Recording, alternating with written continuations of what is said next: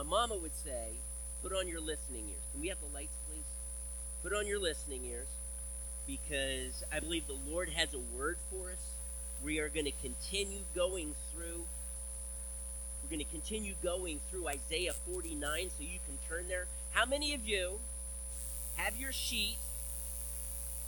Remember the one that we passed out last week? And it's all the different ways that you can get wet. That is, go where the unbelievers are to reach them with the gospel. Okay? And this is centered, for the most part, on friendship evangelism. Building relationships, being able to see God open doors of opportunity and share the gospel. Okay? You need to have that in Isaiah 49. If you don't bring a Bible, only because you use your cell phone, right, or tablet, that's fine, but you just need to have it handy, that sheet of paper, because we're going to be praying about these things on a regular basis, okay? Very good. No more on that. Okay, if we could bring the slide up, that would be amazing. How many of you are aware of a phenomenon that happens every single summer in Mobile Bay, Alabama? Have you heard anything about it? It's absolutely amazing. It usually happens several times during the summertime. Here's what happens. If you can see where the red is and the yellow and a little bit on the other side of the bay, that is, by the way, Mobile Bay. And if you look to the far left, that's actually where the ocean comes in. So where the ocean comes in is rather narrow, and that plays into this. But here's what happens. On certain circumstances, during the summer months, July, most of the time in August, and some of the time in September, all of a sudden, where it's red, and it happens in different pockets, it doesn't happen all the way up and down the coast, though it can for 15 miles, you can go out into shallow water, and you take buckets, and you just scoop the fish up. Generally bottom feeders like flounder, shrimp, crabs. They're everywhere. There's thousands and thousands and thousands. Now, here's what they do. It usually comes at like just before dawn. And so when it happens, people are aware of it, and they start ringing the bells and flashing the sirens. And people take their pickup trucks down onto the bay shore, and they get tubs, little round tubs, and they just scoop the fish out and the crabs, and they'll fill up beds of trucks and haul it off. And they'll have a party out on the beach. And it's a jubilation party. So they actually call this, when they ring the bell, they shout, Jubilee! Jubilee! Now, Jubilee is celebrate. So they end up having a party, and it is just an amazing thing. Now, here's why it happens. There are certain conditions in which this has to fit. Only during the summertime, August being the most frequent, it happens just before dawn. The wind the day before and the day of, it needs to be from the easterly direction. The tide has to be rising. Once the tide changes, the phenomenon immediately stops. And the salty water, here's what happens. Vegetation from the river comes down and sits, for the most part, just several hundred yards off the shore. It tends to settle in lower pockets, and then seawater, the salt water, can come in. You see the arrows, and kind of blankets it. That causes then an isolated ecosystem. All of the bottom feeders then feed on this vegetation. But what does vegetation feed on? Oxygen. So what happens is that little space under this blanket of salt water becomes oxygen deficient, and all of the bottom feeders, they get lightheaded, and they do crazy things. I mean, when the crabs crawl up, they'll climb up trees. They'll just do crazy things. And in order to escape this, because they're going to die if they don't, they rush to shore. And so it forces all of these flounder, the shrimp, the crabs, forces them to ashore, and there's just thousands upon thousands of them. They call it a jubilee. Tonight, I want to talk to you about a different kind of jubilee, but it is a celebration. It is a jubilation. And we actually are going to find what the Bible calls the year of Jubilee. That's actually in the Bible. The Messiah that we have been looking at here in Psalm 49 is going to declare a a jubilee. We're going to look at that. In the verses that we're going to look at, we're actually going to find it uses different words, and we're going to connect some verses that are in Isaiah in order to see this. But what is this year of Jubilee? How does it relate to the Messiah? Let me read for you then. I'm going to back up. I did preach on verses 1 through 7, but I'm going to back up to verse 6 before I get into verses 8 and 9. We're only going to cover a verse and a half tonight. He says, that is the Lord, "It is too small a thing for you to be my servant." Who is my servant? Tell me, somebody. What's his name? Jesus. He is the suffering Messiah, or the suffering servant that this whole chapter is about, or the first half here that we're going to be looking at. Is it too small a thing for you to be my servant, to restore the tribes of Jacob, and to bring back those of Israel I have kept? I will also make you a light for the Gentiles. That's actually quoted, by the way, in Acts 13:47. That you may bring my salvation to the ends of the earth. This is what the Lord says, the Redeemer and Holy One of Israel, to him who was despised and abhorred by the nation, to Jesus, the one who's despised by men, to the servant of rulers, another name given to Jesus. Listen to this. Kings will see you and rise up. Kings do that in order to honor. So here's a king. A king is the one you give honor to, but kings will rise up in the presence of the Messiah. And then it says, princes will see and bow down. That is another way to give honor. Isn't that strange? We either stand up or we bow down to give honor. Because of the Lord, who is faithful, the Holy One of Israel, who has chosen you. Now, that is what we looked at, and a few more, actually, what the previous verses that I didn't read, but that's where we stopped. Here's what I'm going to be preaching on tonight. This is what the Lord, that is Yahweh, that's his name, Yahweh, Y-H-W-H. This is what Yahweh says: in the time of my favor, I will answer you. And in the day of salvation, I will help you. I will keep you, and I will make you to be a covenant for the people, to restore the land and to reassign its desolate inheritance, to say to the captives, come out, and to those in darkness, be free. Church, can we just say that together? Be free. 1, 2, 3. Be free. I'm going to give you another chance on that, because I'm going to be saying this a lot tonight. 1, 2, 3. Be free. This is what the Messiah says. And actually, the phrase that's given there in the Hebrew means to come into the light. It actually means reveal yourself.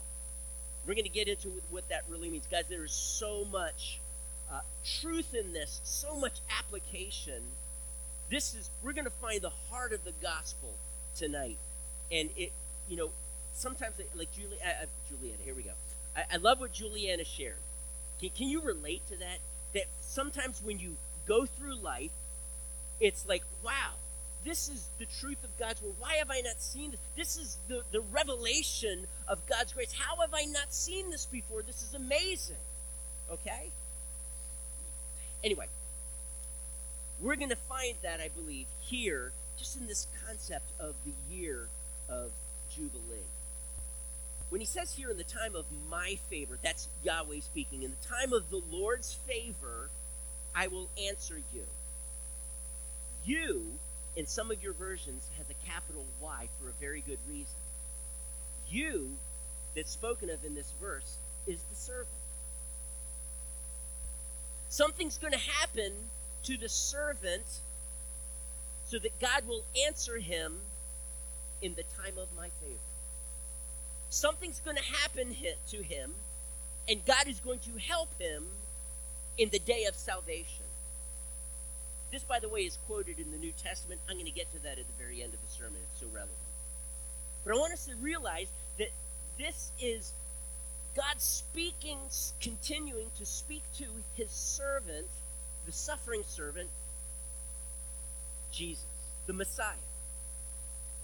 So how relevant is it? The time of my favor, the day of salvation. Turn with this. Turn with me. Now, keep your fingers here. We're going to come back to this, of course. I still have more to preach from. But turn with me, if you would, to Isaiah 61. See, that's only a few chapters to the right. Isaiah 61. Jesus read this and preached from this when he visited Nazareth in Luke chapter 4, and he basically said, this passage has been fulfilled in your hearing today. He's the anointed one. He's the one who was sent by God to bind up the brokenhearted, proclaim freedom for the captives, release from darkness for the prisoners. Sounds like something we just read, doesn't it? And then it says this, to proclaim the year of the Lord's favor and the day of vengeance of our God. Interesting how he's talking about favor or grace and vengeance. I'm going to get to that in a moment. But this proclaim the year of the Lord's favor is a very clear reference to this year of Jubilee. Let me tell you something about the year of Jubilee. The year of Jubilee was somewhat similar to the Sabbath year. The Sabbath year happened every 7 years. On the Sabbath year, if you were a slave, you would be set free. Every 7 years, slaves were set free. Now, slaves in the Old Testament were vastly different than the slavery America experienced, by the way. That type of slavery America experienced was kidnapping. It was bondage, many times murder. Slaves had rights. You were a slave because you became indebted. You found yourself in debt, and the only way to pay it off was with your flesh, a pound of flesh, if you will. But you worked for only 6 years, maximum. By the end of 6 years, you were done. So sometimes it wasn't even 6 years. But every 7th year, the Sabbath year, all slaves were released. Not only were slaves released, all debts were canceled. Sounds pretty cool, huh? How many of you have a debt?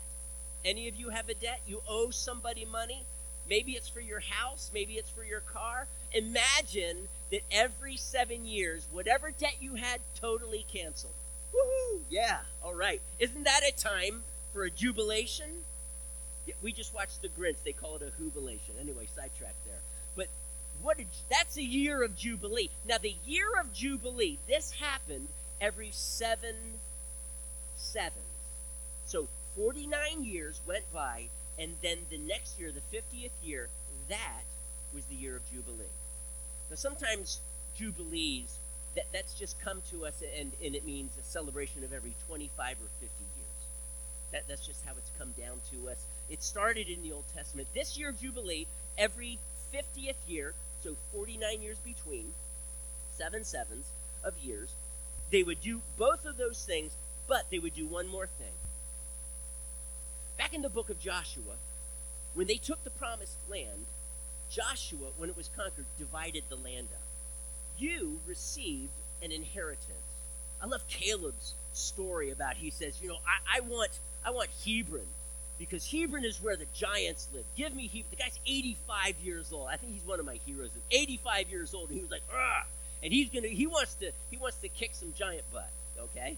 And so he gathers his people and goes there and conquers the people. That's his inheritance. Here's the thing about Jubilee. There were times in which you ended up selling some of your property for various reasons, usually indebtedness. Every 50th year, land was restored to your family, the original owner, the original family. Land went back to them.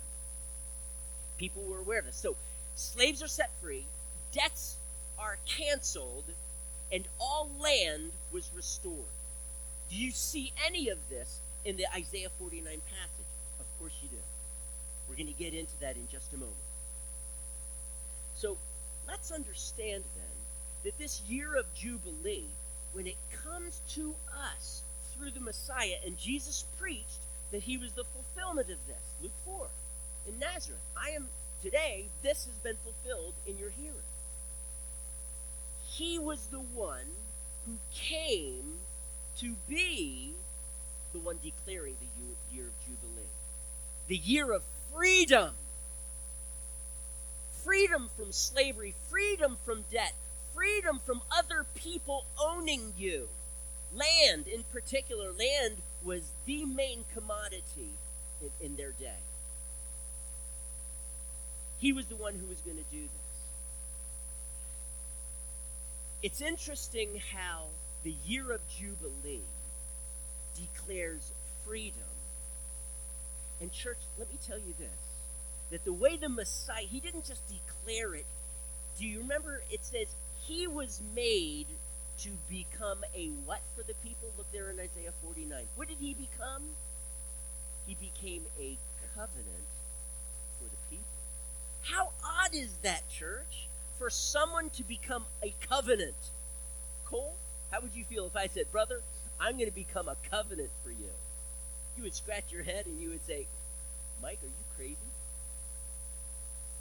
What do you mean by that? How do you become a covenant? A covenant is a binding contract, and in the Old Testament, generally binding because of blood being shed. Do you hear the gospel anywhere in that? Jesus became a covenant for the people, not just the Jews, but also the Gentiles. He became a covenant for them that would make, that he would be the sacrifice that would satisfy the just wrath of God for my sin. That's how I can now have fellowship with the Father, because my sin has offended him, and his wrath is poured out upon me. But by God's grace, through Jesus Christ, his blood shed for me. Without the shedding of blood, there is no forgiveness of sins. Hebrews 8. Jesus' blood shed for me now appeases, if you will, the just wrath of God. Jesus took the just punishment for my sin. Okay? I want to just share this with you. It's such a rich truth. When Jesus died on the cross, as a matter of fact, just you by wearing a cross does two things, whether people are aware of this or not. The truth of that cross says two things. Number one, it says you're a sinner. If Jesus died on the cross, why did he die? Why did Jesus die? He died because Mike Curtis is a sinner. When I look at a cross, it should tell me Mike Curtis is a sinner, or at least was a sinner. Now I'm a saint, but I was a sinner. So it brings judgment. That's what John 12 tells us. The cross brings judgment to the world. Because here is God stepping down out of heaven to earth to die for your sins. I'm a sinner. I am condemned as a sinner. But then the cross also speaks a word of hope. It says to me that by the cross, all of my sins can be forgiven. Why? Because the Messiah, the suffering servant, Jesus, has become a covenant for me. His blood shed for me, all my sins washed away. You know what? The Bible says I was a slave to sin. All slavery is canceled. It also says I'm indebted to God and I owe him. But all my debts have been canceled. The Bible also talks about land, the inheritance. God created me, placed Adam anyway in a perfect earth, and that was his inheritance, and he lost it because in the Garden of Eden he sinned.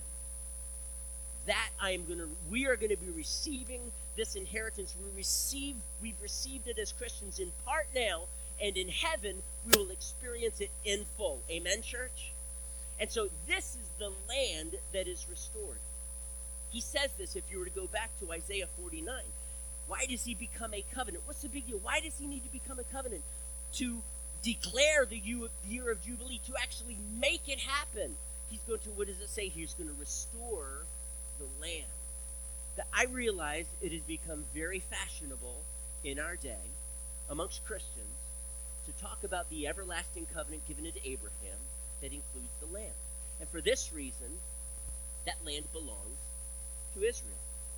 Now, I'm not going to doubt for a moment that God gave land to Israel. But when it talks about restoring the land here, he's not talking about literal land. He is talking about the spiritual inheritance that he has given us. But you say, wait a second, Mike. The land covenant was an everlasting covenant. So, of course, based on that truth that it's an everlasting covenant, we still have that covenant available today. Then he's referring to the land covenant, literal land that he gave to Israel. So here's what I'm going to ask you. Are you aware that circumcision was an everlasting covenant? Are you aware that the Sabbath was given as an everlasting covenant? Are you aware that the Levitical priesthood was considered an everlasting covenant? Are you aware that the Davidic kingly line was given as an everlasting covenant made with salt? There's actually at least 7 everlasting covenants in the Old Testament, and every single one changed at the cross. Are you aware that we don't need to be circumcised? I hope you're aware of that. We don't need to be circumcised for salvation. We don't need to be. I clarified myself. We don't need to be. But I tell you what, Scripture says that circumcision was an everlasting covenant. So why don't I have to be circumcised? Because Christ fulfilled it. And now the literal shadow or figure of circumcision is fulfilled in Mike Curtis having a circumcised heart. The everlasting covenant of the priesthood. Look around the church today. Do you see any priests? I'm talking about priests according to the Old Covenant. You don't. You don't. I mean, I realize some pastors are called priests. That's not what I'm referring to. The priesthood, the Levitical priesthood, has been fulfilled in Christ. We, Mary Smith, you are part of God's royal priesthood. Rose, you're a part of God's royal priesthood. Even though you're a woman, God has made you a priest, priestess, in his kingdom, a royal priestess. Okay? Are you aware, Cole, that God, when we look at the 10 Commandments, one of those commandments I am guaranteed to fulfill, and that is the Sabbath, because Christ fulfilled the Sabbath. So are you aware, Cole, that you actually have a permanent peace because you're a follower of Jesus? You have a rest in him. You have a Sabbath rest. It is all yours. It's guaranteed. You don't have to do anything for it. It's given you because you believe in Jesus. That is the spiritual fulfillment of this everlasting covenant of the Sabbath. I'm going to suggest to you that the everlasting covenant of the land that he's referring to that is going to be restored was changed at the cross, just like all the other everlasting covenants. They're everlasting, but they changed. How did it change?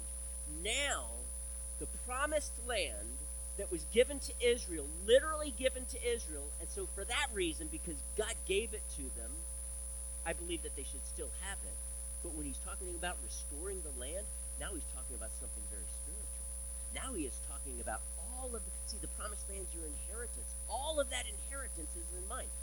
Saxon, what kind of inheritance as a follower of Jesus do you have? Just give me one thing that God has given to you as part of your inheritance. Everlasting life. Wages of sin is death.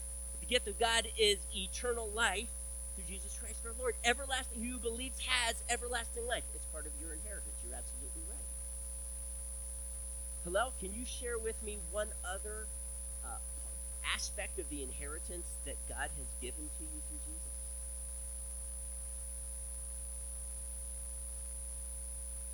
Okay. Priesthood. Okay. So let's just roll with that. As a priest, then that means I have access not just to the holy place, but I can now go into the Holy of Holies. I can now have an intimate relationship with God that my sin no longer stands in the way. Okay? Because the veil of the temple has been torn in two. I am now a priest, forever a priest. In the presence of God, I can minister to. Church, you can minister to Jesus. That's what we were doing before I came up here and started opening my mouth. You were worshiping Jesus, and you were expressing your devotion to him. And so this land, this is an inheritance. It's talking about your justification by faith. The very fact that now the Holy Spirit resides in you, and it cries out, Abba, Father, to him. Why? Because you're a part of his family. Cody, you're an adopted son of God. You're a part of his family. Forever in his family. See, this is part of the inheritance. You have not just been baptized by the Spirit into the body of Christ, and you now have a new family, but now the Holy Spirit empowers you. Mickey Lana, the Spirit of God has empowered you with spiritual gifts to be his witness in Jerusalem, Judea, Samaria, and even to the ends of the earth, should God open that door for you. He's given you power. My Bible tells me in Luke 10 that he has given you, Marley, he has given you all authority over the power of the devil. You have all authority over the power of the devil. That's not just something that's like really cool, but it will never happen. It can happen every single day in your life. Why? Because that's what Jesus promised me. That's part of my inheritance, and it's part of yours. See, this is the restoration of the land. Why? Because as you read further, it says there, and to reassign its desolate inheritances. Remember in the year of Jubilee? The year of Jubilee took that piece of land and it reassigned it. It goes back to, see, that's restoration. He's taking what type of inheritance does it say it was? A desolate inheritance. When Mike Curtis was lost in his sin and a slave and addicted to my sin, granted, I was only 14 years of age. God spared me a lot of different types of sins to get into. But I shared enough. Trust me on that. And my life was desolate. That's what it just shared with me. As a human, through Adam, I lost it all. I was born a sinner. I lost it all. I was like the lost son who squandered all of his wealth and was ready to eat pig slop. That was Mike Curtis. Mouth open, hungry, ready to devour the junk of the world. Pig swill. That's where I lived. Some of you ate more than I did. Just saying. You enjoyed it too. Wow, yeah. Let's be honest, church. How many of you enjoyed your sin before you came to Christ? Come on. Okay, the rest of you are lying. The truth is you sin because you like it. We sin because we like it. And it's addictive. That's what makes us a slave. We're compelled. We just keep doing it. But I'm going to get there in a moment. But you know what? Even as Christians, we can still feel that addictive drawing in our soul. I'm going to get to that in a moment. Jesus came and he restored. He reassigned the desolate inheritances. And here's the cool thing. He says to the captives. This word captive literally in the Hebrew means those who are bound. Now it's translated captives because generally speaking, captives are the ones who are bound. So I'm okay with that. But just understand in the Hebrew, it's those who are bound. He tells them, those who are bound, he says to them, come out. Some of your translations say, go forth. Two different ways of looking at the very same thing. Come out or go forth. Come out of what?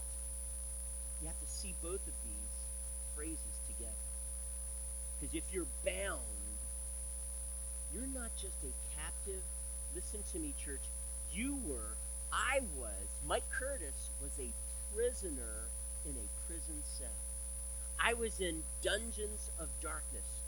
By the way, that is what Jesus came to declare. He came to declare release from darkness for the prisoner. I want you to imagine yourself before you came to Christ, assuming that you did. You're bound like Peter in his prison cell. Acts 20. Remember, Peter was placed in a prison cell and he was awaiting a death sentence. And the church gathered together to pray all night, fervently pray all night. Here he is. He's bound. He's in a dungeon cell. He's in darkness. And an angel comes up to him in his cell, taps him on the shoulder. I can imagine he punched him and said, come on, get up, follow me. And the chains fell off. In essence, that's a literal story of a literal situation in which an angel came in and said, go forth, your chains are broken, you're no longer in the darkness, come now into the light, which, by the way, is the literal translation of this. It says, to those in darkness, it says, reveal yourself. You reveal yourself by coming out of the shadows into the light, right? So he's saying, come out of the darkness now into the light. This is what it's getting at here. This is release, church. This is prison. People who are bound in prison, in darkness, and they're now being freed, and they're coming out of their bondage into the light, which is the truth, which is Jesus says, I'm the way, the truth, and it's meeting with Jesus, very covenant for the people, and he has now declared, you are free. Come out. Be free. This is the promise that we have, church. This is the declaration of the year of Jubilee. But let me tell you, remember, the cross doesn't just speak freedom for those who are in bondage, that they can come out by faith, but it also brings justice. It speaks judgment. It says Jesus had to come out of heaven to die for you as a sinner. Can you read between the lines? So the year of Jubilee is awesome for those who receive that and walk in that freedom. But it says judgment, or as Isaiah 61 says, the day of God's vengeance, if we do not respond. So here is the Messiah. He comes into your prison cell. Just like that angel literally came into Peter's prison cell. Dark. Soldiers. They even say that soldiers were at both sides. So I'm going to imagine that a deep sleep came upon them, and the angel nudged him and said, get up. The chains suddenly fall from his hands, his wrists, his feet. He stands up in obedience. Follow me. He follows him, sneaking, real quietly, tiptoeing past the guards, follows the angel out, and he realizes, oh my goodness, this was an angel of the Lord. And he immediately goes to John Mark's house. And he's standing at, you remember that, I'm not going to get into that. Honestly, that's kind of a humorous story to me. But they've been praying, and here he is, and they're so excited they leave him outside. They just start having a jubilation. And, oh, yeah, we didn't get Peter at the door, did we? Bring him in, And I think that's kind of funny, honestly. But this tells me that spiritually, Meredith, Jesus came into your prison cells, and he broke those chains, those addictive chains of sin, and he says, come out. Let me give you another analogy, powerful one. In John 11, Jesus is told that Lazarus, one of his close friends, is sick. He waits 2 days. May I add, purposefully waiting for his friend to die. Because Jesus has a plan. He then leaves, and it takes 2 days to get there. Lazarus has been dead now 4 days when he arrived. In Jewish understanding, after the 3rd day, your spirit is supposed to leave. Not necessarily that that's true, but for them, they were totally, he's deader than a doornail. He's gone. You ain't doing nothing now. And if Jesus, why didn't you come right away? You could have healed him. Can you imagine? Jesus knows what he's going to do. His heart's breaking. Oh, wait. Just wait. I've got something so cool. God the Father has something so cool. So Jesus says, bring me to his tomb. And he stands at the tomb, and he weeps because he sees the effects of the curse of sin, death. And it just emotionally, it just catches him. And then he says this. He just stands there, and he says, Lazarus, come forth. What happens? The stone had been rolled away, or anything blocking the tomb had been rolled away. And Lazarus, dressed in his strips of cloth, walks out. He's alive. Can I ask you, what happened? Jesus spoke with authority, and the Spirit of life breathed into him physical human life, and he was physically raised from the dead. Spiritually, that is what happened to you. You were in your tomb, dead in your transgressions and sins, and God raised you up in Christ Jesus. You're alive now. So Cody, the Father called your name, Cody, and you came alive in Christ. What did Lazarus do? Lazarus apparently heard his name, and he called out, "Sorry, it's too comfortable in here. I love the dark. I'm in the midst of playing a game here. Give me a few minutes." Lazarus obeyed. Lazarus walked out of the tomb and was released of his grave clothes. He wasn't released of his... He came to life in the tomb, but he wasn't released of his grave clothes in the tomb. He obeyed. The voice of Jesus came out of the tomb and was released of his grave clothes. Some of you right now, as I'm going through this passage, you're thinking, wow, do you know what? Here's what I don't get. This is a promise to every believer. And yet today, I find that I am addicted, and you fill in the blank. I'm addicted to this drug. I'm addicted, if you were to be honest, to my alcohol. I'm addicted to pornography or lust. I'm addicted, you fill in the blank. I'm addicted to this food. I'm addicted to anger and bitterness.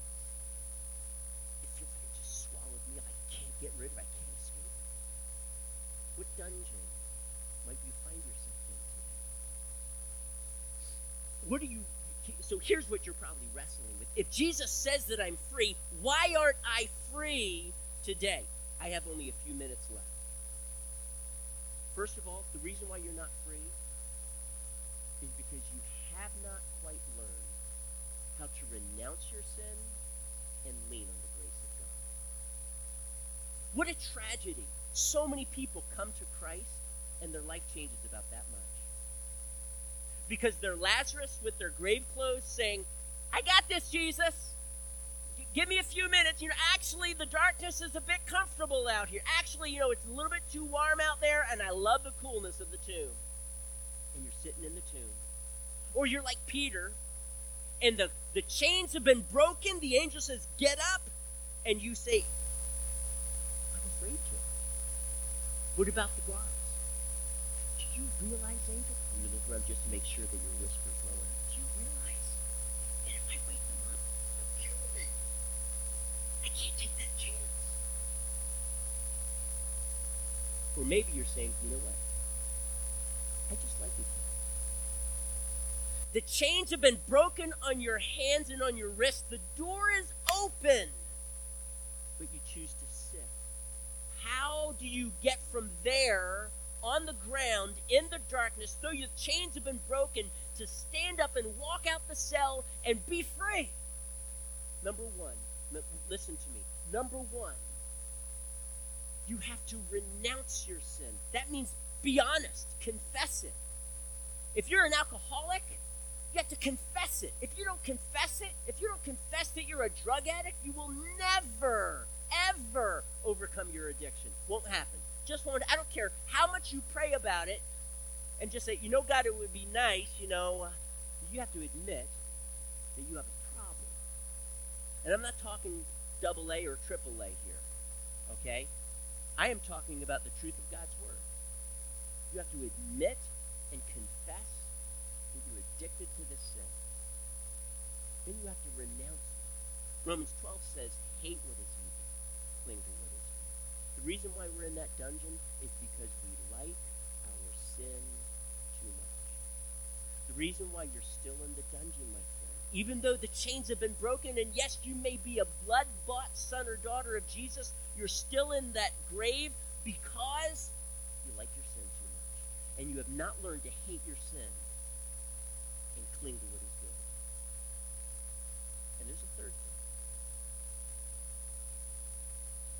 The Bible says that when we try at something to walk in the grace of God, because His grace is enough. Church, I'm going to say that to you again. For you to come out of your prison cell, Jesus' grace is enough. Then why doesn't it feel like enough sometimes? Why do I feel like I try and then I fall back down? And here is why. Because you have not truly learned to lean on His grace. You try, and in your flesh, you try, and yes, you may pray. But when you fall down, you stay on your bone. And my Bible tells me a righteous man falls 7 times. You don't try to count that. 7 is just simply means he can fall regularly, but he gets back up. A righteous man falls 7 times, but he gets back up. The problem is you don't get back up. And you stay and you wallow in the sin. You wallow in self-pity and condemnation and guilt. And the devil has you trapped again. So here's what I'm saying, real simple. And I say it real simply, but it is anything but simple. It'll be the hardest thing you ever did to get out of an addiction, to get free. When Jesus says, come forth, Lazarus, come forth, you must renounce your sin. You must hate it. And by renouncing it, confess it, repent, and then secondly, you must hate that sin. Ask Jesus to put a hatred for that sin in your heart. And then thirdly, you have got to learn to lean on the grace of God so that when you fall, you don't get consumed in guilt. You stand back up and you say, Jesus, I'm ready to fight again. And if I have to bring brothers or sisters along my side to fight with me, I'm going to do that. I am not ashamed. I will confess it, but I need people standing with me to walk in this freedom. Now, don't misunderstand me. They are not the ones who are going to set you free. The people you gather around you. They can only help. Jesus is the one who will set you free. Jesus is the one who declares your freedom, but you have to walk out of the tomb, just like Lazarus did. And Jesus will take those grave clothes off. Jesus will set you free. You know, Paul said that when his life got so hard, he said this, in my weakness, that's when I realized just how strong I am. Because in my weakness, God's power is made perfect. I realize that I can't, and I must lean on Him. Because only He can do the impossible. Only Jesus can set you free. He's the bondage breaker for you, calling you out of darkness into His kingdom, and then daily allowing you to walk in that freedom. And every day He will call to you, Mike Curtis, come out. And man, I hope I run out of that grave. I hope anytime I get caught up in a sin, I run out, I confess it, and I cling to Jesus. He's the one who's going to take care of those grave clothes. But I have to come out. I must obey Him. If I stay in there for any reason, having a pity party, there's tons of reasons why we stay. We will never be free. Not ever. If we refuse to admit that we have a problem, we will never be free. So I'm just going to ask you tonight, are you free? And can I say for all of us, in varying measures, we struggle with sin. And I am so sorry, but that is our lot between now and when we get to heaven. We will struggle with sin, some better than others, learning, though, all the while to trust and lean on His grace. His grace, remember, it's everything He has that I do not, but desperately need. And that's the key. Are you desperate? I'm not asking, like, are you determined? Like, that's more kind of an emotion. Yeah, Yeah, I'm determined today. You know what? No, are you surrendered? That's the key. That's determined. That's faith. And faith says, I will, if I'm stumbling, I will rise up because I believe in the power and the authority of Jesus Christ. He's the bondage breaker. He has declared me free. I am going to walk in this freedom. I don't care what the devil keeps whispering in my ear. I don't care what accusations. They're all false. Because in Christ, I am free. My sins are forgiven. I was a slave and I'm no longer a slave. I was in debt and every debt is canceled. I have lost everything. But he has taken that desolate inheritance and he has reassigned it to me. That is the year of the Lord's favor. That is the year of Jubilee. I want to challenge you, church. Let's walk in that. Let's walk in that Jubilee. But remember, the Jubilee, church, that's a celebration. Paul says this. He quotes in 2 Corinthians 6:1, he says, in the time of my favor, I will answer you, and in the day of salvation, I will help you. You being the Messiah. But he's trying to tell them that day of salvation wasn't a 24-hour period. You're in that day right now. So then he adds, now is the day of salvation. Now is the time of God's favor. Church, don't wait any longer. Now is the time. Now is the day. Now is the time of God's favor. Can you stand with me?